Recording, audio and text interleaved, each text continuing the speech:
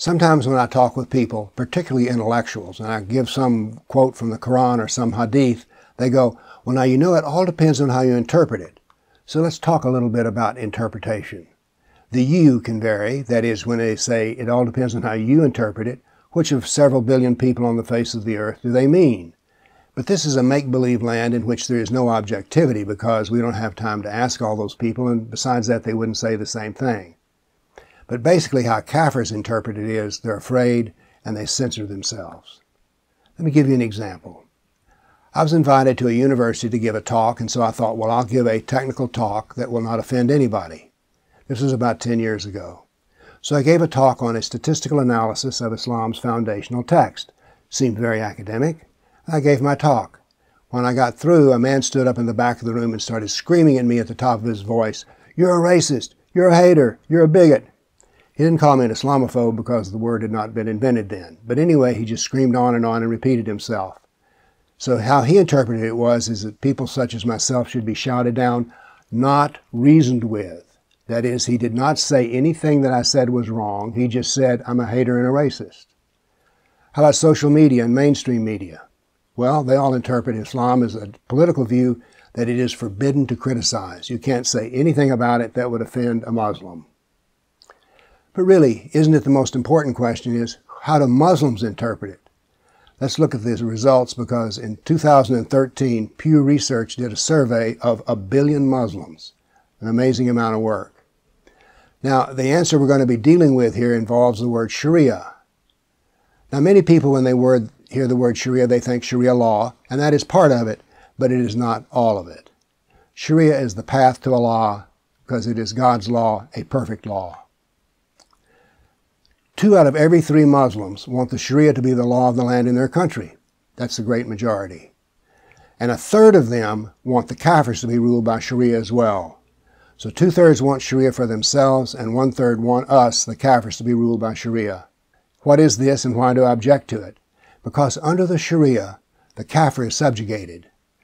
And this is how 1 Muslim in 3 interprets it, that we should be subjugated. The Sharia subjugates the Kafir by saying they're filthy, lower than animals, they could be slaves, they can be tortured, killed without penalty, raped, robbed, and deceived.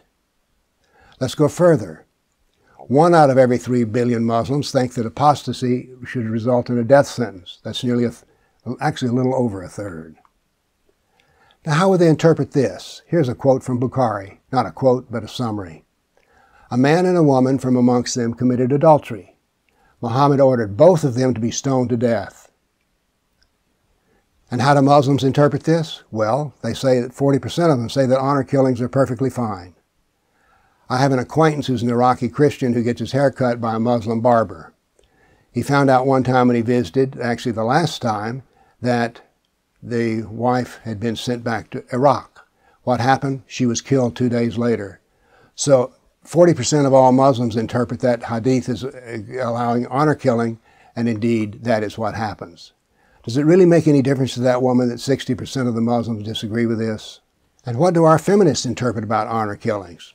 They ignore it, they deny it, and they say, oh, well, those are just tribal customs. It has nothing to do with Islam. And how do intellectual apologists interpret Sharia? They give language like this. The Sharia is designed to protect human welfare through 6 core universal interests: life, religion, reason, wealth, family, and honor. Notice this, their interpretation includes a denial of the evil of jihad, being a dhimmi, wife-beating, honor-killing, and brutal punishments such as stoning and cutting off of hands. Notice you cannot tell what Islam is by asking what Muslims say, because which Muslim do you ask? I call it Muslimology, and it's a subjective study because it depends on who you talk to. Now, the advantage of this is if you talk to a Muslim who says that apostates shouldn't be killed, you can just ignore that other 1/3 who say that it should. But here's the deal.